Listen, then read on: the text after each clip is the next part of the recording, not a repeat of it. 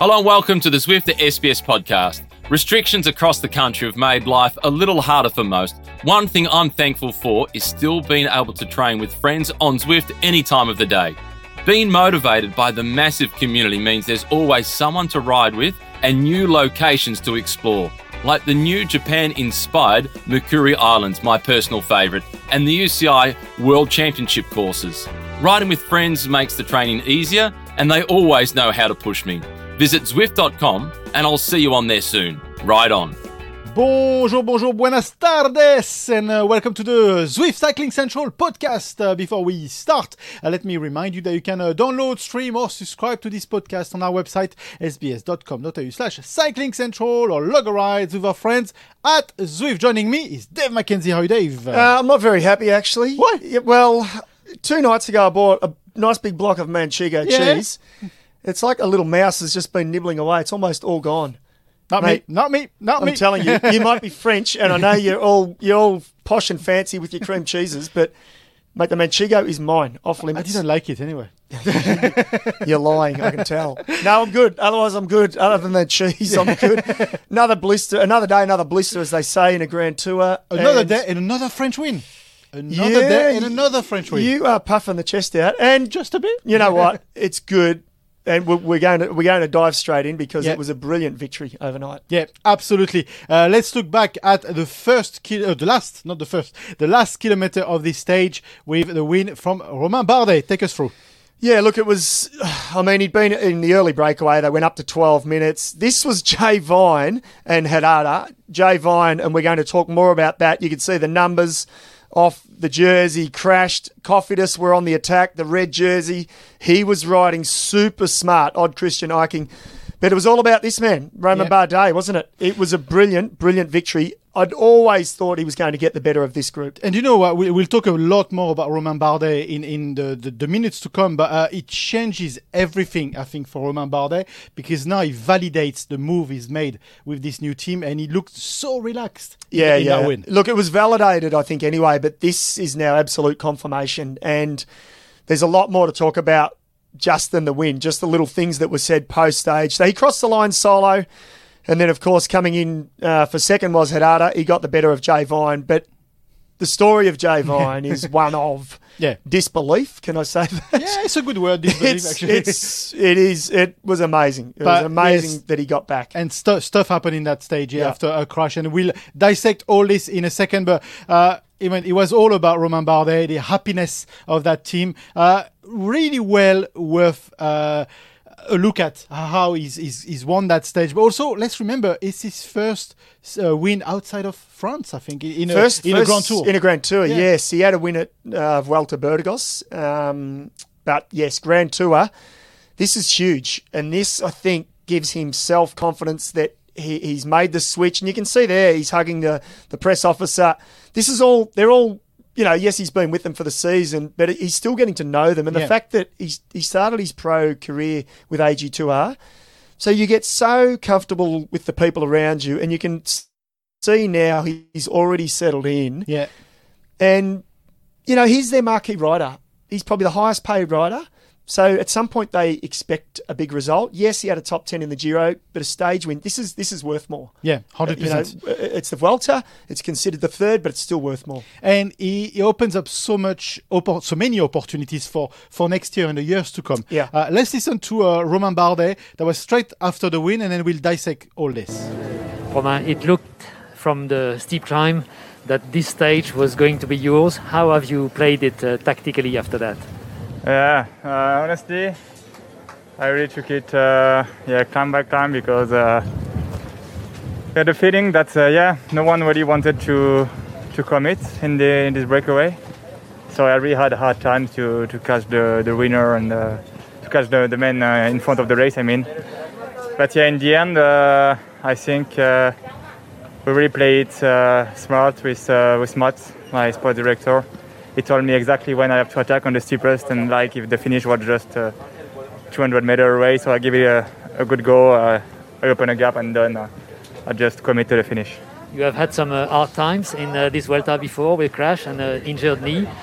Have you found yourself today?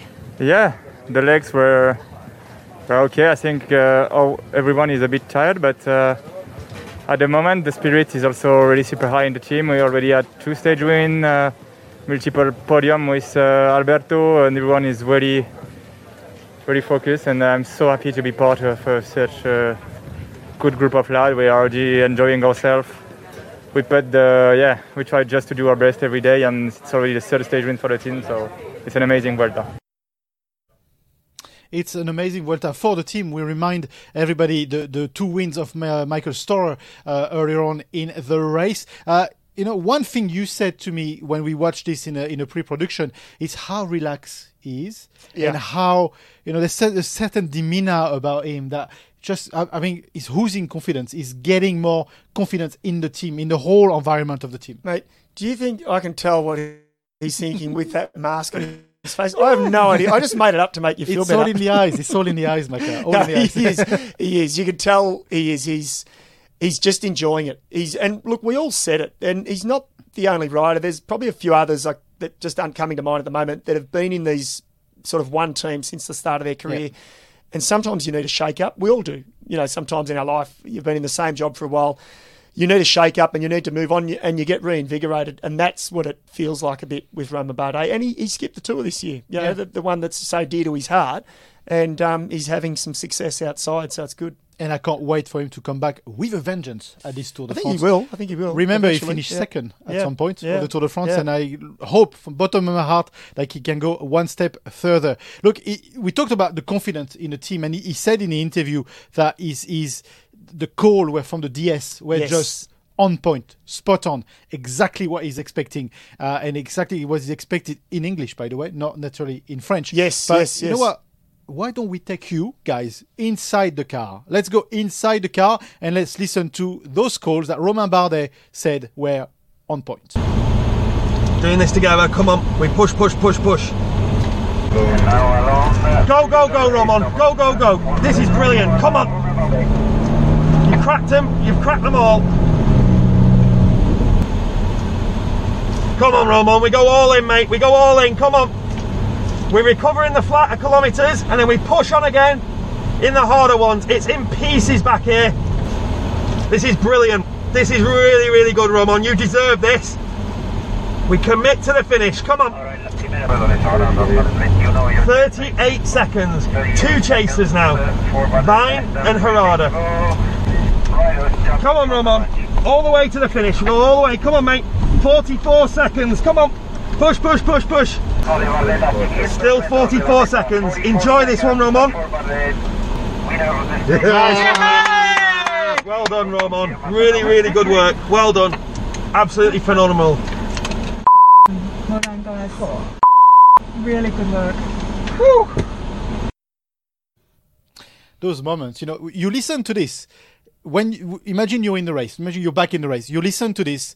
What's your feeling? I am actually destroying everybody else. Yeah. and this time he was telling the truth. Yeah. When he was selling some candy to one of his team riders the other day when actually it wasn't looking good. Come on, you're going to win. And then he says, I don't think he's going to win. Look, Bardet's been in this position before at the bigger stage. So it's not new to him. Yeah. But it would have felt special in new colours. And the fact that he, like you said, he made that mention of the director saying the perfect time to attack. He's got trust. He's got trust already in management. And that's the important point for Bardet. Maybe this is what he was lacking and missing after so many years in this other team. Okay, Jay Vine. We got to talk about Jay Vine because this is the other story of the day. Jay Vine made an incredible recovery after a crash. So let's have a look at the crash itself. This is how it happened. Tell us how it happens, actually. Well, he looks like his handlebars just sort of hit the side of the car and knocked him, or he's hit a bump in the road. We'll probably never know, and he might not know. You look at the replay there. Yeah, it's like he's hit a bump. He's lost his steering, or he's got a bit of speed wobble. And look, he said he felt a bit embarrassed by it, and everyone, of course, on social media said, "Mate, don't be silly." It was, we're just happy that he was okay. Mm-hmm. The aftermath of it. Because at first all we saw was the aftermath. Yeah. And then they showed us the replay in the live. And we thought, Matt Keenan and I thought, he is not getting up. And we kept waiting for the abandonment sign to pop up on the screens. It never did. We was scouring social media. Nothing came out. And then, I don't know, 20 minutes later, 30 minutes later, Matty Keenan starts screaming. He wasn't screaming, but he's like, Jay Vine's made it back. And I thought, Matt Keenan has gone bonkers. David said something which I was feeling as well when I listened to you guys. I've never seen two commentators be absolutely so shocked with what happened on that crash, and then him being back in the breakaway. Well, I could have lived with it that he got back up and grovelled in 20 minutes behind. You know, cyclists are tough. We know that. But he made it back to the break and then suddenly was in the fight for the stage win. Yeah. You know, it was... We've already said he's special. We've been singing his praises throughout this first 13 days, but we saw it. He's made of metal. Yeah. And I don't mean literally.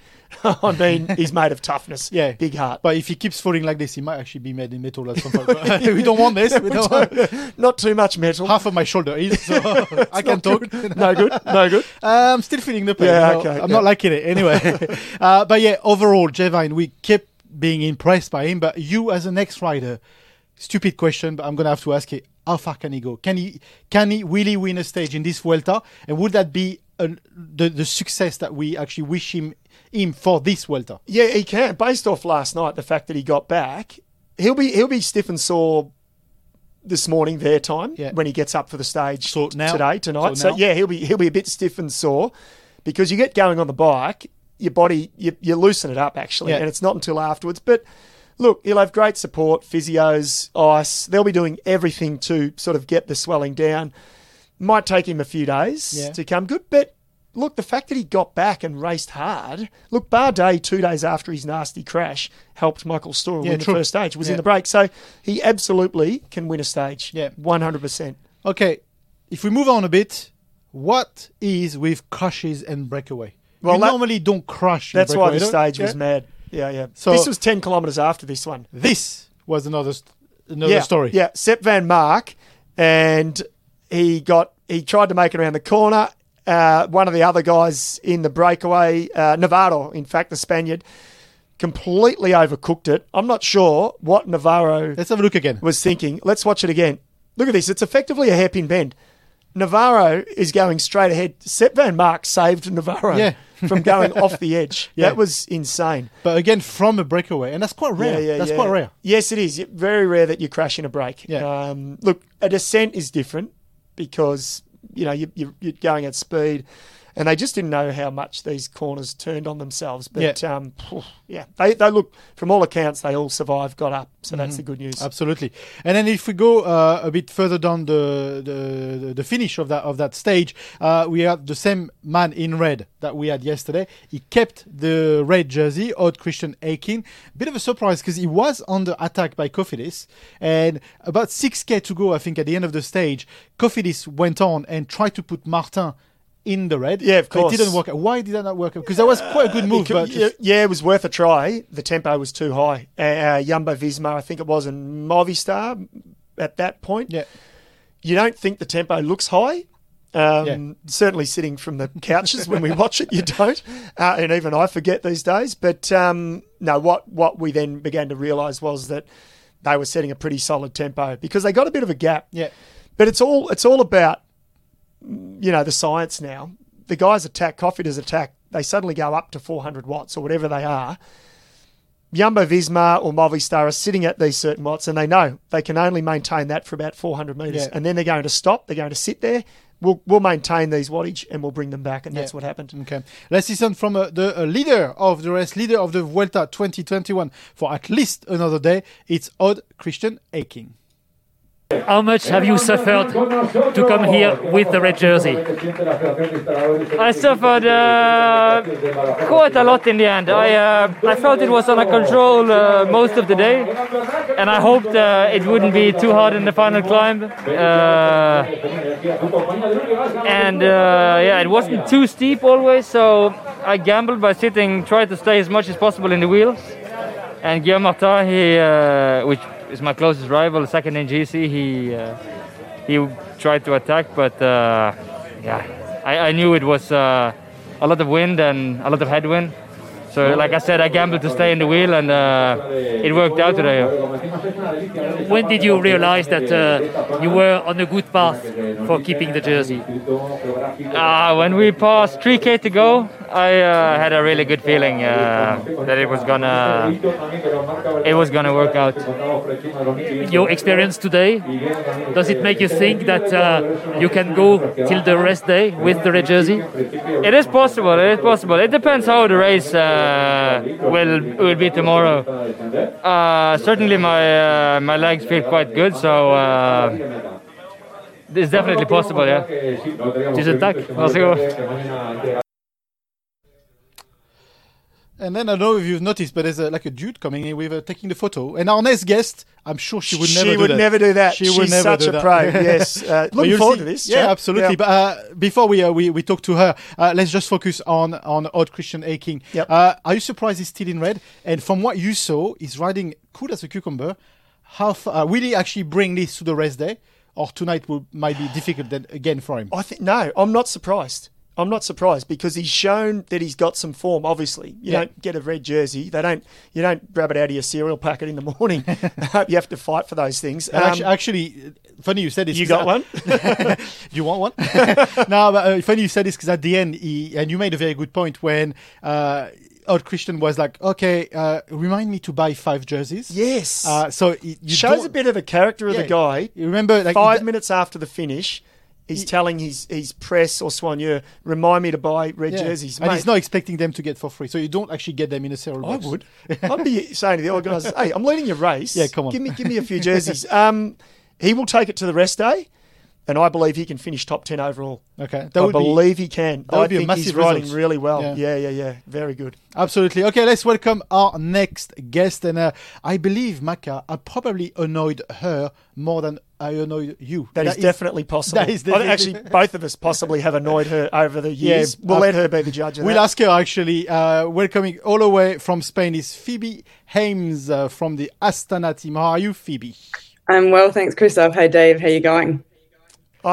We're good, thank you. Now, look, we thought we had to speak to you because we haven't had you on the pod before. And on a slightly serious note, I think at the moment, and correct me if I'm wrong, up until a couple of years ago, there were only 2 Australian women working in the role that you do. You're head of marketing and communications at Astana. Taryn Kirby, as a good friend of yours, was with the Green Edge squad.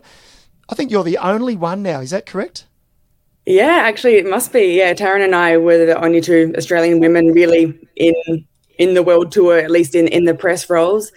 And yeah, now I think I'm the only one with Taryn having moved back to Australia. Yeah. So how is life inside the peloton for you? You've been at BMC, so you work with a few Aussies there. You went to CCC, and now you are with Astana Premier Tech. This is your life, but how is your life inside the peloton?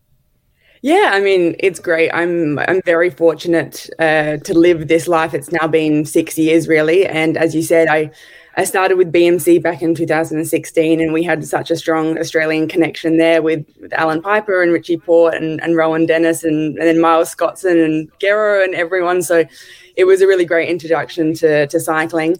And now, 6 years later, I've moved on to Astana Premier Tech. And I mean, I have to say, obviously, COVID has changed certain things, but it's really good to see cycling just getting on with it, really.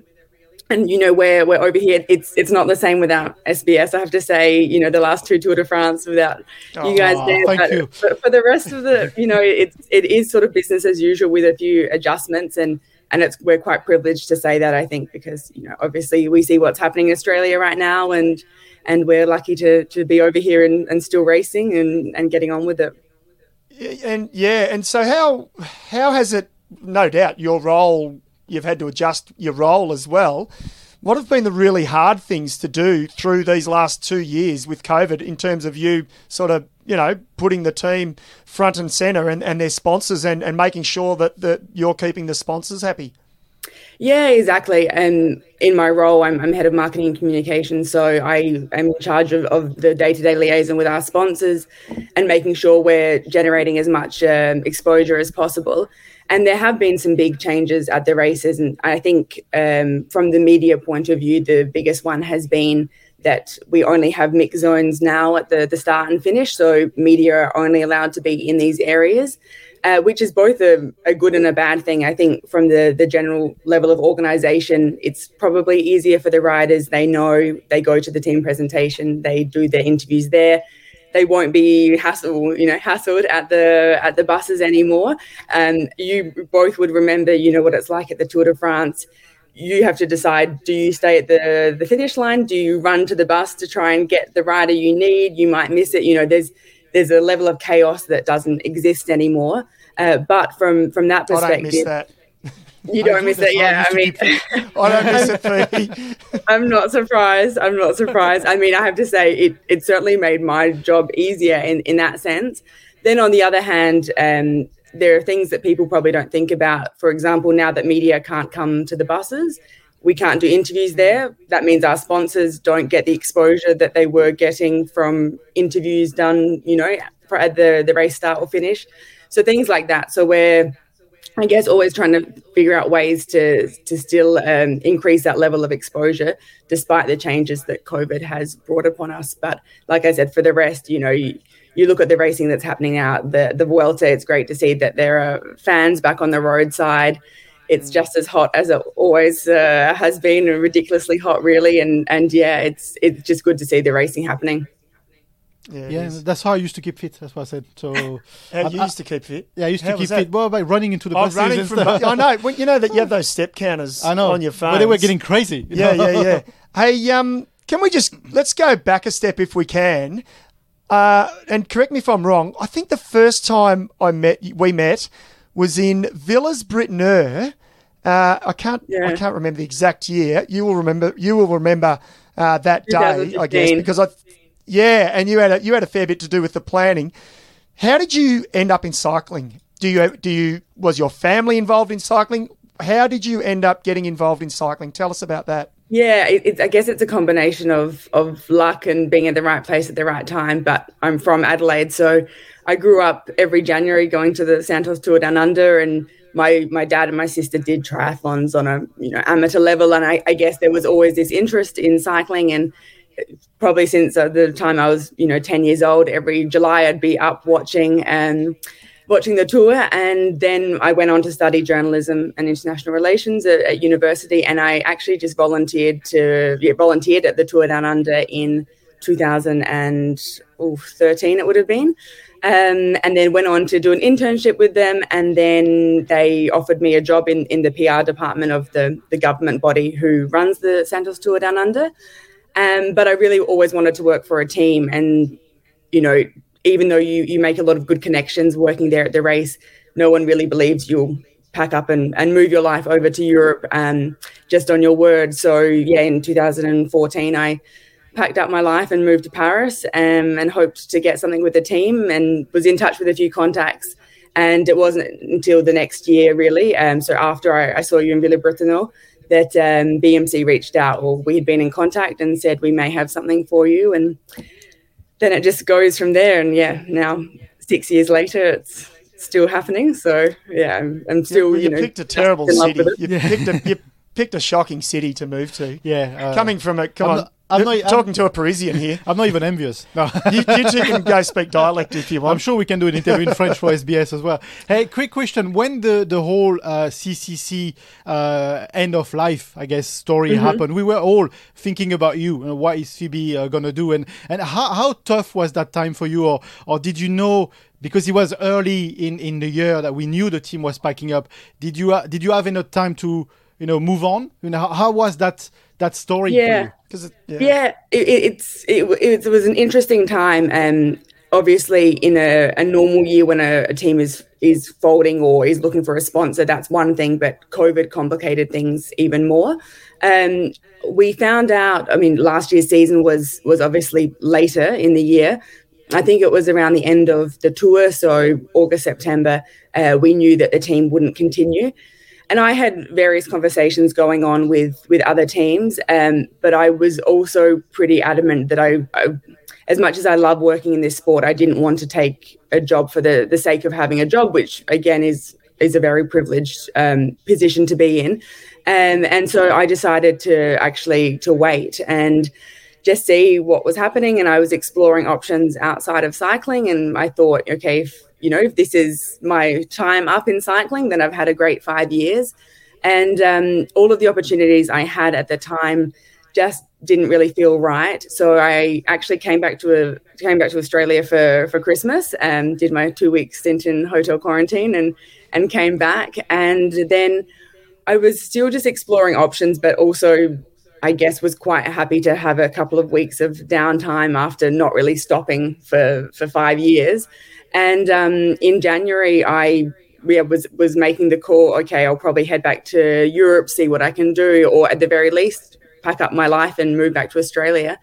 And in the end, I guess waiting actually worked out for me because this role at Astana Premier Tech didn't come up until mid to end of January when the guy who was in this role before had been given an opportunity elsewhere. So, and I mean, I'm very honest when I talk about it because Astana was not a team that would have been top of my list at the time last year because I hadn't ever really given it much thought. But then at the time when I was able to speak to the managing director of the team, really find out a lot more about the team, I thought it was a really good opportunity. And I went from being head of communications at CCC to head of marketing and communications now. So it was a good opportunity to move more into that marketing and sponsor area of cycling as well. That's really good. Yeah. Look, we're going to not put you on the spot, but we're going to do... well, we are. We're putting her on the spot. a bit part of your job. Let's listen to Alexander Vlasov, and then we'll talk about the team straight after that. Coming close to the end of the second week, how do you feel mentally?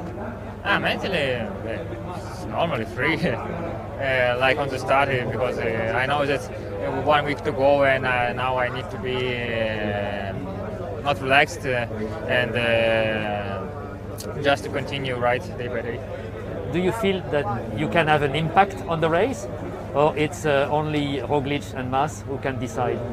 I don't know. I think the race is still open because there is important stages to come, and a lot of can change.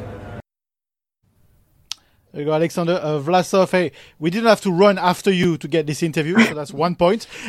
But secondly, more generally, how are the boys going? How's the race so far for the team? Yeah, we've had a lot of bad luck, I have to say, so far. We've lost 3 of our Spanish riders, Oscar Rodriguez, Alex Aramburu, and Omar Fraile to crashes. So we're down to 5 at the moment. We also had Luis Leon Sanchez crash pretty heavily on stage 12, and he's still in the game now. But I have to say it hasn't been the best Grand Tour for us so far. On the other hand, though, we have Alexander Vlasov, who's sitting in 11th at the moment on GC.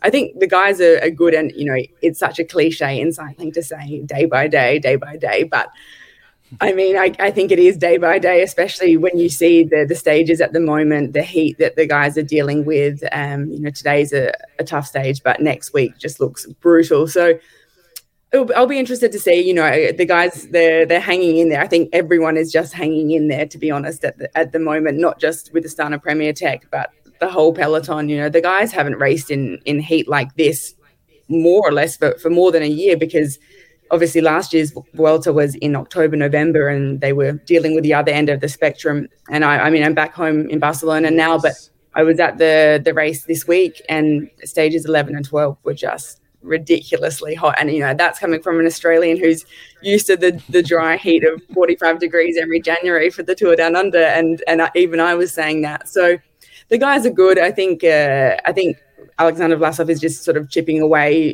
day by day, kind of flying under the radar, limiting time loss and seeing what will happen. But I also think he's going in there with not the world of pressure on his shoulders either, which is a nice position to be in.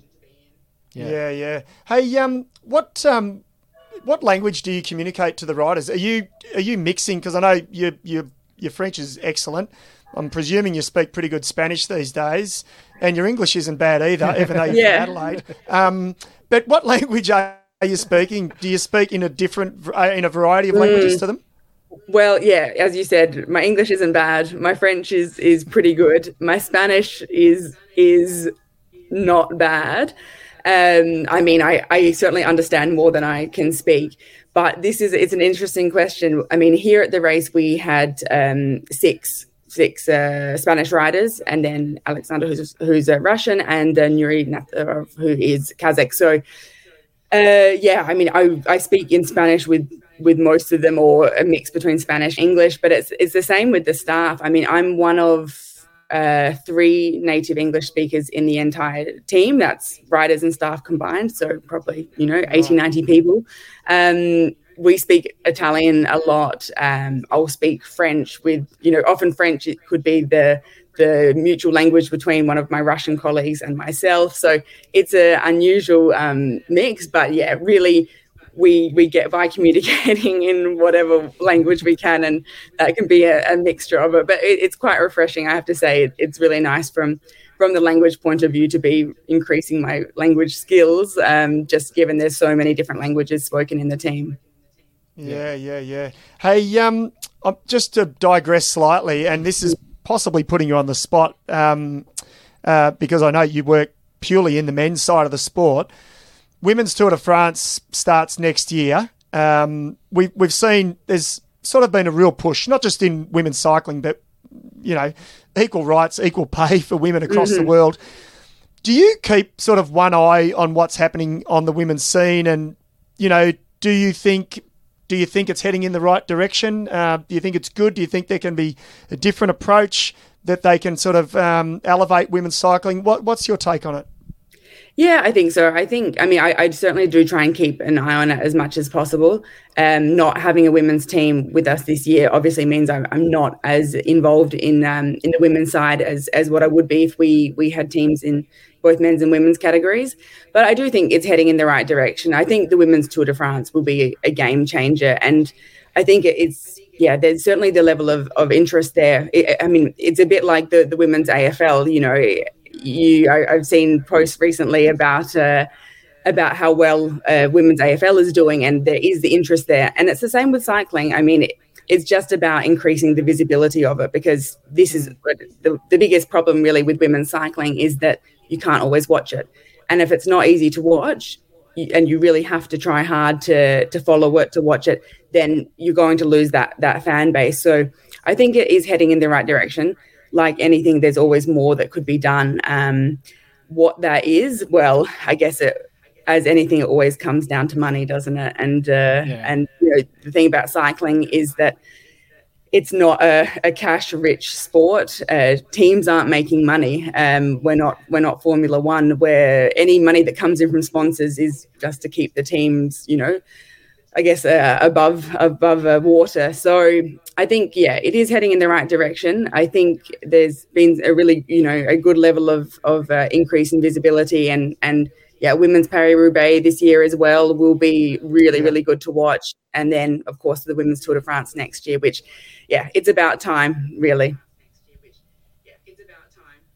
Yeah. And actually, quick question on this before we conclude. Do you think here in Australia the tech on women's cycling is big? It's huge for us. It's been SBS has been pushing this, of course, but it's a huge it's a huge market opening up for everyone in Australia. Is this received the same in Europe, in France, in Spain, anywhere else? Is there a good take on? Is it do you feel as well it's bubbling in Europe as well? Yeah, it's a difficult question to answer, because I do think that Australia does so well to push that equality in sport, and also Australians just tend to love sport in general and will watch whatever they can get their hands on. I certainly think there is a high level of interest, and especially if you go to Belgium, to the Netherlands, obviously France as well, where cycling has been so embedded in the culture and the history of those countries.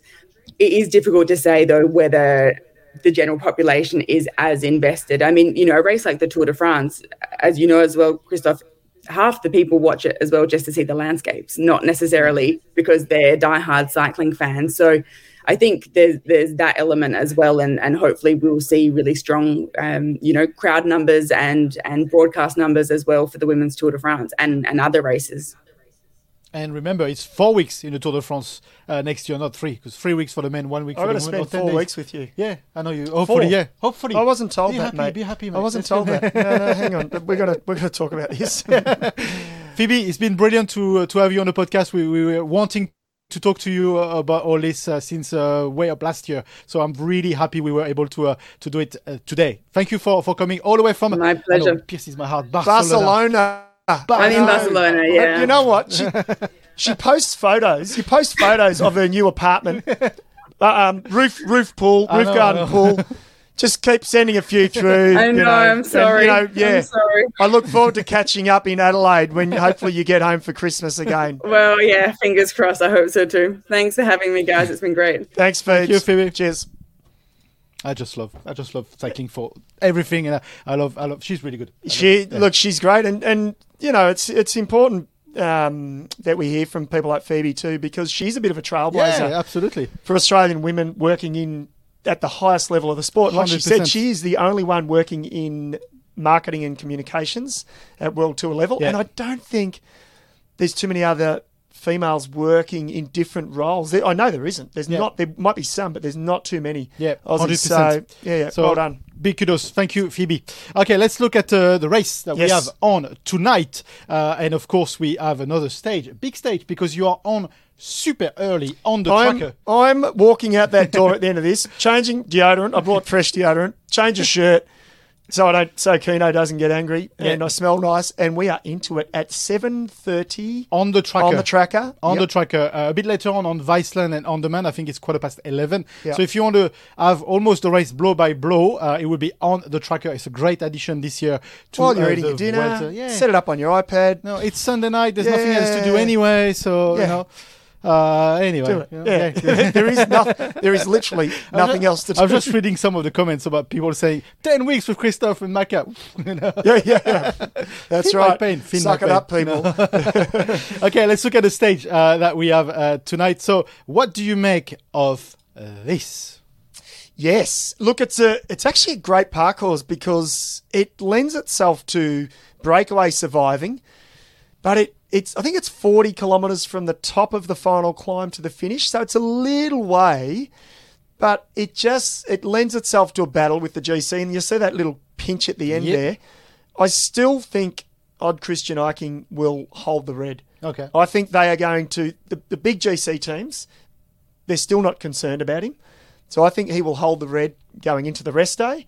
And then post-rest day, it's a sprinter stage. These are the standings as we stand today. Of course, we just said Aiken is still in the red. Jakobsen doesn't really matter today. He's in green. He won't change. Bardet, though, is in the polka we didn't mention that in all the pre. No, that's why I'm bringing it here. Bardet in the polka dot should be able to consolidate this tonight, do you think? Because the big competition is with Caruso. Yeah, and I don't think Caruso's... No. He hasn't been given the full green light. No, to do this, he's got a problem, Caruso. He's got a problem because he needs to help our man, Jack Haig. He does, and we've told him that, so he's listening to us. Yeah, and I thought he could still do both. He gets up the road, gets a few points. Jack's still got a couple of good teammates to help him, and then at least he's ahead. If something happens, he can be there to wait for Jack. Yeah. But I think they're making a call for him not to. Are you sure? Let's listen to Jack Haig. Let's listen to what he just said about this. Of course, I'm happy to get through all these flat stages and sort of medium mountain stages so far this week. Relatively unscathed and ready for the weekend now. How is your team organized, knowing that you are an unexpected leader? That what can Mikel Landa do for you, and what can Caruso do for you? Well, I think obviously I may be a bit of an unexpected leader, but we just replaced myself with Nico. We had a leader coming here, and he didn't have the best performance so far, so it's not a big change inside the team. Caruso is obviously super strong, so I think I'll be the number one priority, but obviously we have one eye on the King of the Mountain jersey as well. One eye on the King of the Mountain, but the important bit in what he says is not this. He's not admitting I'm the number one in that team. We knew this, but that's coming from the mouth under the mask, albeit. But that's coming from Jack Haig. Look, he speaks off the cuff. Yep. He's pretty honest and open, isn't he? There's nothing to hide, which is great. It's refreshing. And I think what you see is what you get with Jack. And I think that's what also makes him, it's this new generation that, you know, they're pretty assured of themselves and they're not overconfident. Yeah. They know where their place is, and he's happy to now take on that sort of ownership of being the protected rider. Yeah, absolutely. There's a lot more to play on tonight. It's going to be a great stage. I think it's going to be a great and the stages before the race day, today and tomorrow, are interesting. Yes, yeah. So it's so actually not today and the next day after the race day. Yeah. I'm getting lost. The race day is tomorrow. He's losing at people, but that's okay. I think it's time to hang up. Well, this second rest day can't come quick enough.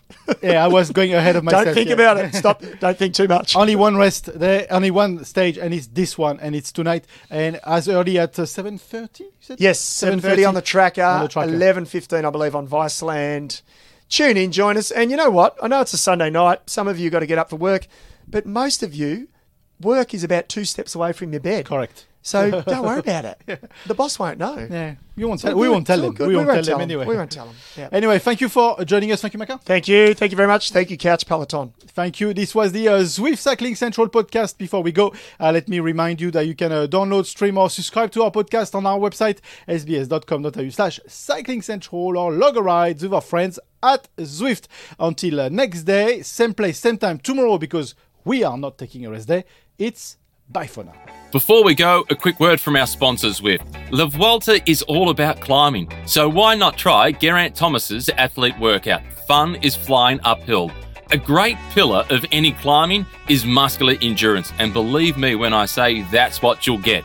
Testing yourself on training plans alongside world-class cyclists is what makes Zwift so exciting. I can't wait to show my mates the fitness I've been able to build at home. All you need is a bike, trainer, and the Zwift app. Visit Zwift.com and I'll see you on there soon. Ride on.